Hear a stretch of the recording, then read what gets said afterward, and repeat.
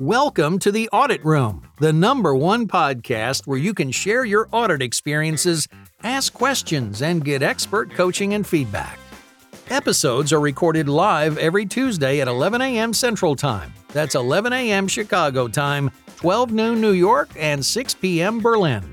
So be sure to check the show notes to join our next meeting and get all your auditing questions answered. Now, here are our hosts, Trent Russell and Tracy Marquardt. This podcast is brought to you by Green Skies Analytics, the services firm that helps auditors leapfrog up the analytics maturity model. Their approach for launching audit analytics programs with a series of proven quick-win analytics will guarantee the results worthy of the analytics hype. Whether your audit team needs a data strategy, methodology, governance, literacy, or anything else related to audit and analytics, visit greenskiesanalytics.com. This podcast is also brought to you by Quality Assurance Communication. If you're an internal auditor who wants to take your own or your team's communication skills and audit results to the next level, who wants to create more for yourself, your team, and your organization, no matter where you work around the globe, then check out Quality Assurance Communication at qacommunication.com. Hello, everyone. I'm Trent Russell, and this is the Audit Room. You can join us live to ask your questions every Tuesday at 11 Central Standard Time by connecting with Tracy Marquardt and myself on LinkedIn. Again, I'm your co-host and moderator, Trent Russell. I'm the founder of Green Skies Analytics, where we help launch internal audit analytics programs and internal audit data teams. As always, I am joined by my co-host, Tracy Marquardt. Hey there, everybody. It's Tracy back this week after a week off taking care of my flu symptoms. Happy to be back. And of course, I'm all things audit communication, working around the globe from Europe to North America to Australia, South Africa, anything that's communication related that's going to help your team improve their productivity and leadership skills, your audit reporting. Come on over and let us know and we'll help you out. And I'm super excited today because we have a repeat special guest. We have Dana Lawrence in the house with us. And our title for today's session is In Fintech, We Build Trust. Now, more than ever, we're hearing headlines about crypto and hacks and frauds, and it ultimately causes harm to us as everyday individuals. So Dana's here to talk about that. She's going to share with us what you can do to stay at the intersection of emerging risk, technology, and strong internal control. Now, Dana is the Chief Compliance Officer at Fiducio. Dana is known in our industry for bridging the gap between communication and culture in the fintech, crypto, startup, banking, regulatory environment. So there's a lot of expertise that Dana is bringing to us today. And she's also going to share with us information about her new LinkedIn Live show, which is called In Fintech, We Build Trust. I'm super excited. I've watched both episodes in playback mode. So Dana, welcome back to the Audit Room. We're happy to have you. Hey, that was an incredible welcome. Like, I should just record that and listen to it in the morning to kind of pump myself up. Thank you. That was super kind. Just want to say that I'm thrilled to be back in the Audit Room. And thank you to everyone who is stopping by. I know it's the holiday season, so, you could be like eating cookies right now, or maybe you are eating cookies right now, but I'm thrilled to have you. So I'm really excited to talk about all the types of risk management and internal audit activities that are happening, particularly at the forefront of innovative technologies. And as Tracy mentioned, we've been hearing a lot of things about the FTX scandal. We've been hearing about different crypto hacks, all sorts of kind of frauds and scandals related to some of these emerging technologies. And I tried to distill it down into a couple of basics to give everyone a couple tips. Tracy, Trent, do you want me to kind of dive into the first one? Yeah, please. Okay, cool. So the first tip I have for you is it's a basic, but it's a good one. And that is, if you want to be performing well as an internal auditor in emerging technology, it's your responsibility to really be up to date on the business acumen within your organization. And what I mean by that is, as internal auditors, we're never going to be like the actual expert on the coding of the blockchain or anything like that. But I do think if you're working in a really innovative industry, you're going to need to really have that strong spirit of curiosity and really be willing to dive in and continue to learn the different business lines. So I'm actually curious from you two and also from folks on the call, if you want to put in the chat, how have you best stayed up to date on the business when you're working in audit? Go ahead and put it in the chat, and I'm just going to kind of ping you, Trent and Tracy. How have you been successful in keeping up to date on what's going on in your businesses? Yeah. I usually look for, especially when I was in internal audit, there was usually some kind of L&D, like learning and development, like courses online. When I was at a credit union, they just had a ton of information on the intranet and it's a step-by-step process, which I always enjoy, like the structure of that. So that's what, like, that was week one for me, was let me take all these trainings. Okay. And since then it's largely books, data books, audit books, super exciting stuff for hardly anybody, but I enjoy them. So that's usually it for me. And I would jump in and just say, for me, it's all about the communication. So it's having chats with people, whether it's an informal chat or a formal chat. And I think there's a real place for informal chats, because you tend to be able to get more information from people in an informal environment. So just talking to people in addition to the things that Trent mentioned. Cool. Yeah, I think all those are great suggestions. We have a couple comments in the chat, taking people out to lunch.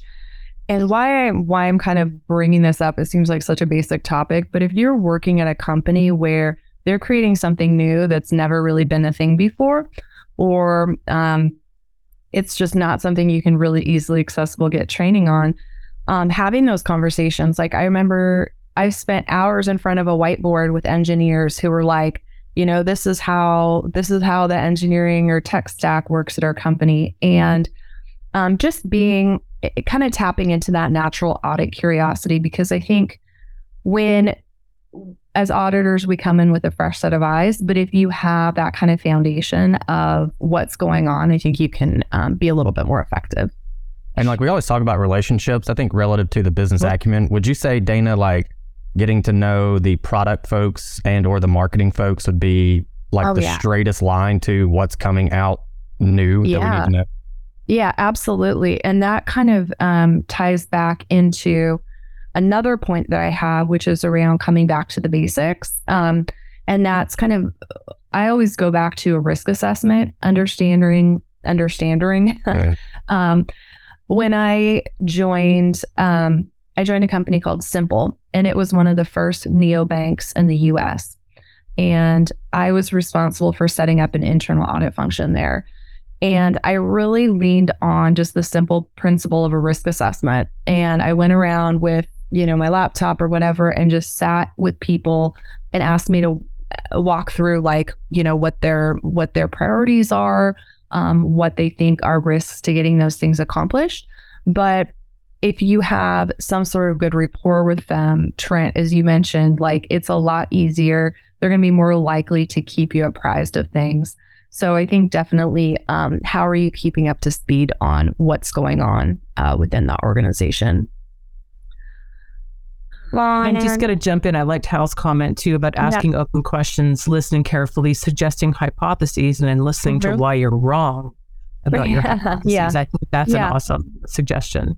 And I think when we see stuff like the FTX scandal, and you're just like, when I initially think about FTX, even though I do work with the crypto companies and blockchain, I think, it must be so complicated, but I don't really think it's as complicated as maybe it appears. I think it's probably more of a fundamental breakdown of basic internal controls that could have been potentially identified by just knowing your business units, staying up to speed on what they're doing, and documenting a nice risk assessment so you can understand what is a more complex area, what seems to be changing at the highest velocity, what is more innovative and new versus something that we really understand well.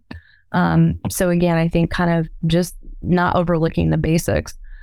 The third point I wanted to talk about, if you do find yourself in a situation where you're working for a highly innovative company where they're building something new, I think it's critical to stay up to date on the industry trends. You might not have as many people in your peer group, but I'm going to ask you two and also the group, what is your favorite way to stay up to date on your industry? So not industry, but in terms of audit analytics, we have a bi-monthly group. It's audit analytics practitioners. So it's not consultants and whatever they're trying to push. It's like, what are you guys actually working on? What are the actual struggles you're having? So we do that every other month with a group of 12 to 15. And so that's just like a gold mine of literally exactly what you're talking about. Yeah, that was one of the things I had was like professional groups, consortiums. And even if your program, like you feel good about your program, just hearing like, oh, the regulators this year, they're really sniffing in this direction. Like that is such valuable feedback. Or, hey, I fell down in this area. All that is gold. Yeah. Tracy, how Absolutely. about you? I think industry conferences too. And I mean, I follow how. That's how I stay. Yeah, we have a good little group of people here. Yeah. Absolutely. So Julio says, collection of podcasts I follow to keep up with emerging tech and security. I'm like literally the queen of multitasking, which is not good at times, but I will be out doing yard work, listening to podcasts or like audiobooks about my industry, which is it's a bit much, but I get that's it. how I roll. I'm reading data books on the weekend. People are like, "What'd you do this weekend?" I was like, "I read this book on data strategy." Like, cool. That's very cool. I went on an 8-mile walk and listened to an audiobook on data ethics. Yeah. Absolutely. Anyways, we all have our tribe. I think another thing I wanted to mention for staying up to date on the industry, because if you are at kind of that forefront or really in just any area you're in, paying attention to regulatory reports and enforcement actions. I work in financial services, so we are highly regulated, but I'm always scanning for enforcement actions, and I will I do a quick read of everything, and I either, do a quick scan and take the key points, or if it's something that is very directly related, I have been known to do like a complete gap analysis. There was recently an enforcement action from the OCC against a bank that is partnering with a lot of fintechs, and there were maybe 10 different key themes, and in those key themes, there were maybe like a total of like 80 things. And I literally mapped out all the things that this bank was in trouble for and mapped it to the current operations to kind of see are our programs up to speed. And again, I do a lot of audit conversations, but I kind of am also in second line of defense roles. So kind of take what I'm saying, you might interpret it a little bit differently from that audit perspective, but just underlining the value of paying attention to what's going on around you. And then I have a bonus tip, and that is know when to challenge and know when to walk away. I would love to hear people's thoughts on this and kind of how this has shown up in your career. But for me, when I've worked in tech startups, a lot of times there isn't the structure and governance that you would see at a larger, more established company. So you are literally educating people on internal controls. You're setting up the committees. You're getting the support. You're really fighting for that culture.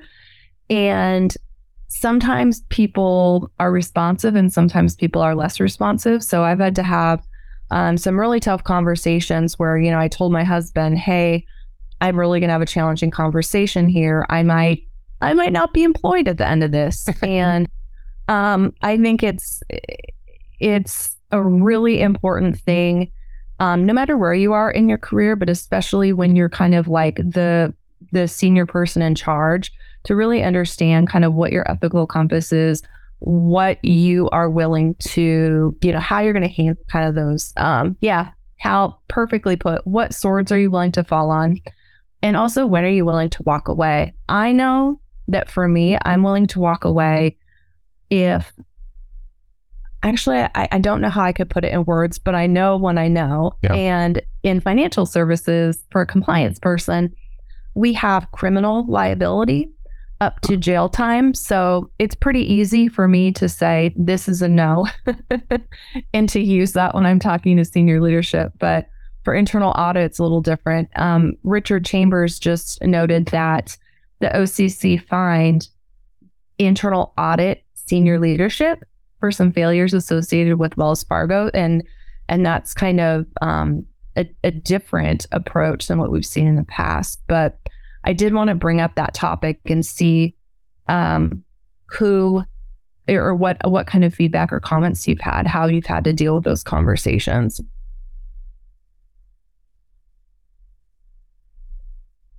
I mean, I don't think I've had those kinds of conversations for a while now, but I do see, that the value in the work that you've talked about in terms of like mapping everything to see even in your own organization, what can you learn from these, I don't want to call them failures, but these things that have happened that are, public knowledge now, and having those difficult conversations is super, super important. And I always think, auditors need courage.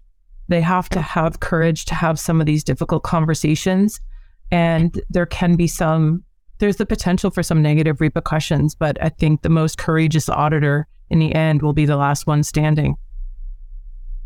Yeah. There's a CAE I was talking to that did an interview and mentioned this, that they, not a literal letter, but like in their head, they always have their resignation letter in their pocket.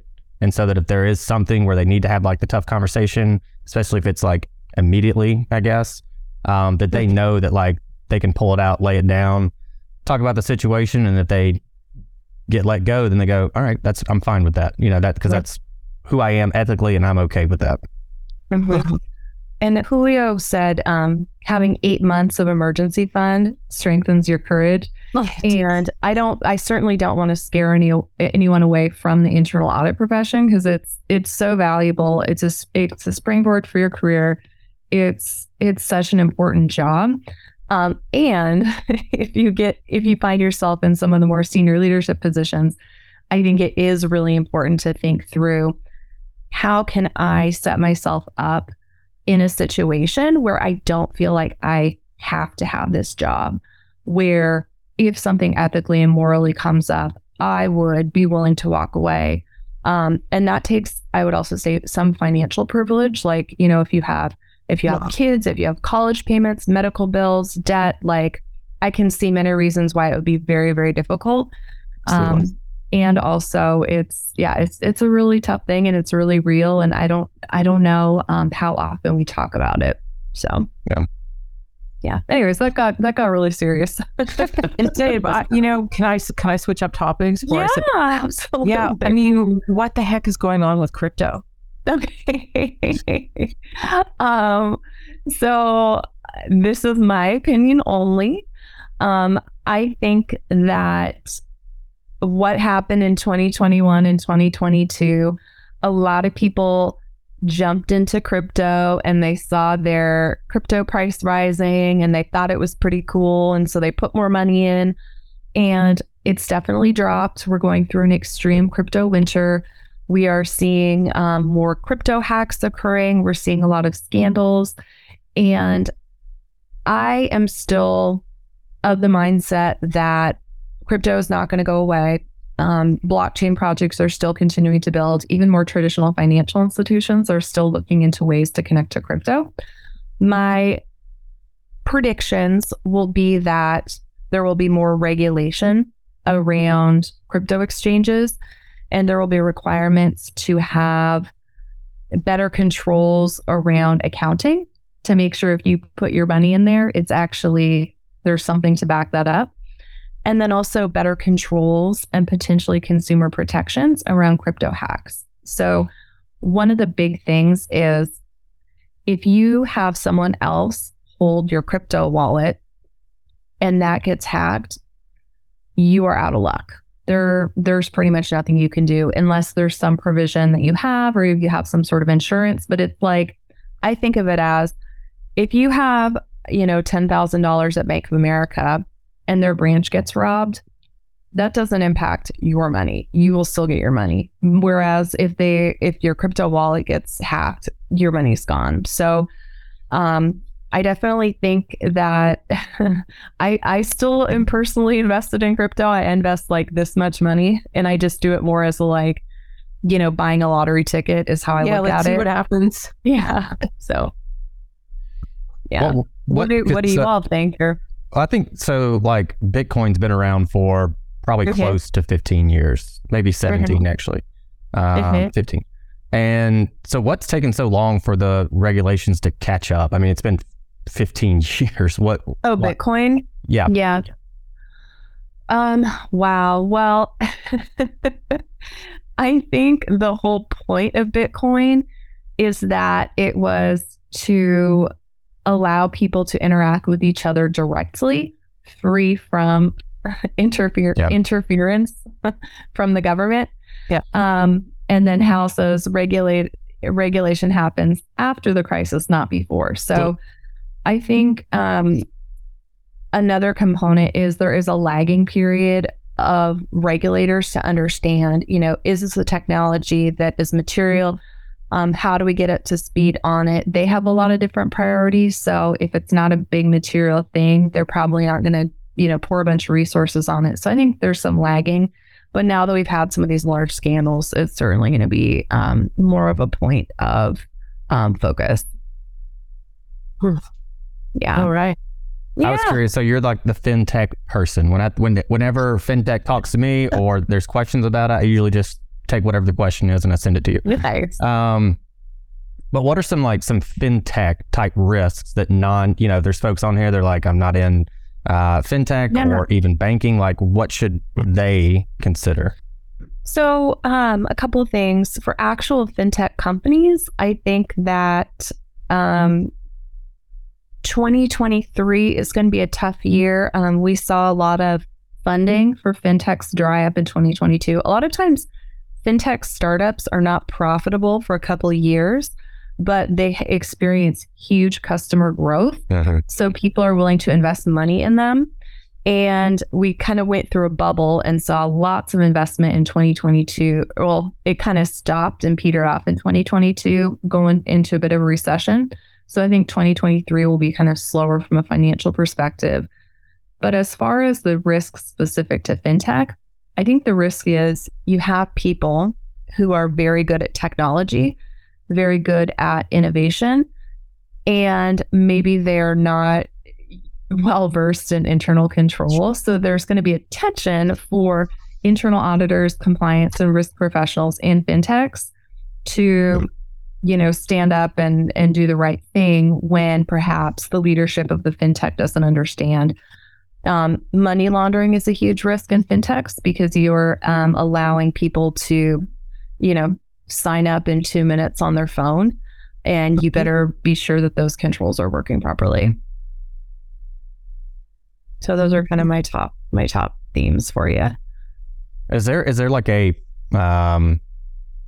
maybe even a risk to traditional banking that fintech's playing into that? Like they're siphoning off some of that business. Is there a risk there for traditional, I'll call it, banks? Yeah. So I really do see it's been really interesting because I've been on the traditional banking side, and then the last 8 years I've been on the fintech side, and now I'm doing work again with traditional banks who want to partner with fintechs. And absolutely, your community banks, the people who are like showing up at your parades, sponsoring your events, giving back to the community, giving back to charity, they're getting bludgeoned by fintechs.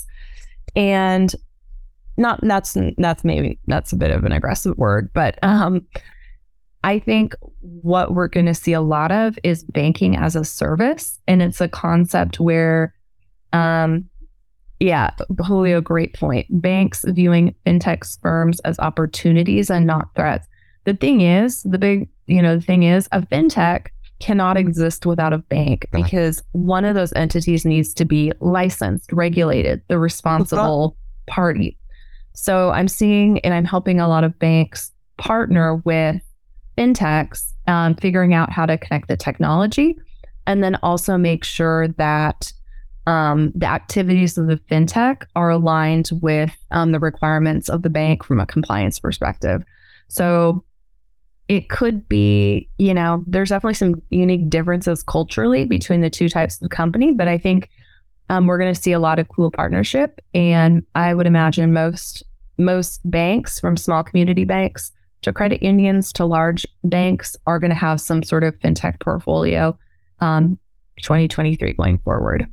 I mean, I would think there's a lot of synergies, like the big banks can learn from these fintech companies, and fintech companies can learn from the big banks in terms of the controls and the governance and things like that, because it's so well established and regulated in the banking industry. So, what are the bits and pieces and the opportunities really to make it a really happy partnership, and that are going to benefit us out here in the world as individuals who are doing all our banking that way. And think of I think one really positive of fintechs is typically they're free or low cost and don't charge overdraft fees. And think about it, do banks even charge overdraft fees anymore? Right. I'm just curious. I feel like it has caused a competitive environment that hopefully does benefit the customers. And most of this conversation has been around fintech, and we've kind of hit on two of the differences you've mentioned, Dana. Overdraft fees, it sounds like that's changing on the traditional side. And then you said culture is also a big difference. But for those that are listening, are like, okay, you've said fintech 45 times. I still don't know what you're talking about. What's the difference between the two? So anyone you ask is going to give you a slightly different answer. In the most basic sense, fintech is financial technology. So think of online banking. That could be fintech. Think of a debit card. That could be financial technology. In the way that the term has been used probably within the last 3 to 5 years, it's more specific to companies that have started, excuse me, a little bug in my throat now, companies that have started that are technology companies that are trying to solve a specific financial problem in a more unique way. Maybe they have some machine learning or algorithm to underwrite. Maybe their onboarding experience is really quick and simple. Maybe it's using biometrics to confirm your ID, or to use a big standard is a selfie, like a liveness check. Sometimes if you're signing up for an online account, it will take a selfie of you and assess if you're a real person, or if it's a picture of a picture. So there's all sorts of kind of cool technology that's being integrated to help the traditional financial services world. Got it. And we have a lot of new, so I was just going to say, we have a lot of new ways of making payments now, right? You can go to your local weekly market, and they have a little box that they stick into their iPhone, and you can just, pass your credit card over and pay for things. Yeah. And I think, absolutely, during the pandemic, fintech saw a massive increase because of not having to be in contact with people, and needing that technology to still be able to facilitate commerce. Yep. Super. I think I've been to a bank one time in 10 years. Oh my I have gosh. two, and it was the drive-through. That's what it was. Yeah. And it was the little canister that goes up. I think the European banking system is much better than the one in North America. I mean, here they're like, well, you have to go to the branch to pick up your card. And I'm like, you kidding me? It's a 30-minute drive. I'm out in the country. It's absolutely crazy. I'm like, not happening. Listen, I got one last question for you, Dana. Can you give us the lowdown on your new life monthly program in Fintech We Build Trust? Yeah, absolutely. So I recently started a LinkedIn live show. It's called In Fintech We Build Trust. It's monthly. I have a co-host, and each month we are trying to bring in different guests. And the purpose of the show is for people who work in internal audit, risk management, compliance, security, pretty much anyone who builds trust in their job. And the focus is specific to fintech, banking, Web3, crypto, blockchain, anything under the financial services umbrella. And we'll discuss different topics. Last month, we talked about venture capital. how they invest in companies, how they think through internal controls and compliance officers. And then in January, we're going to talk about something like New Year's resolutions, like career path and goal setting. But all are welcome. We'd love to have you. And thanks for having me here today.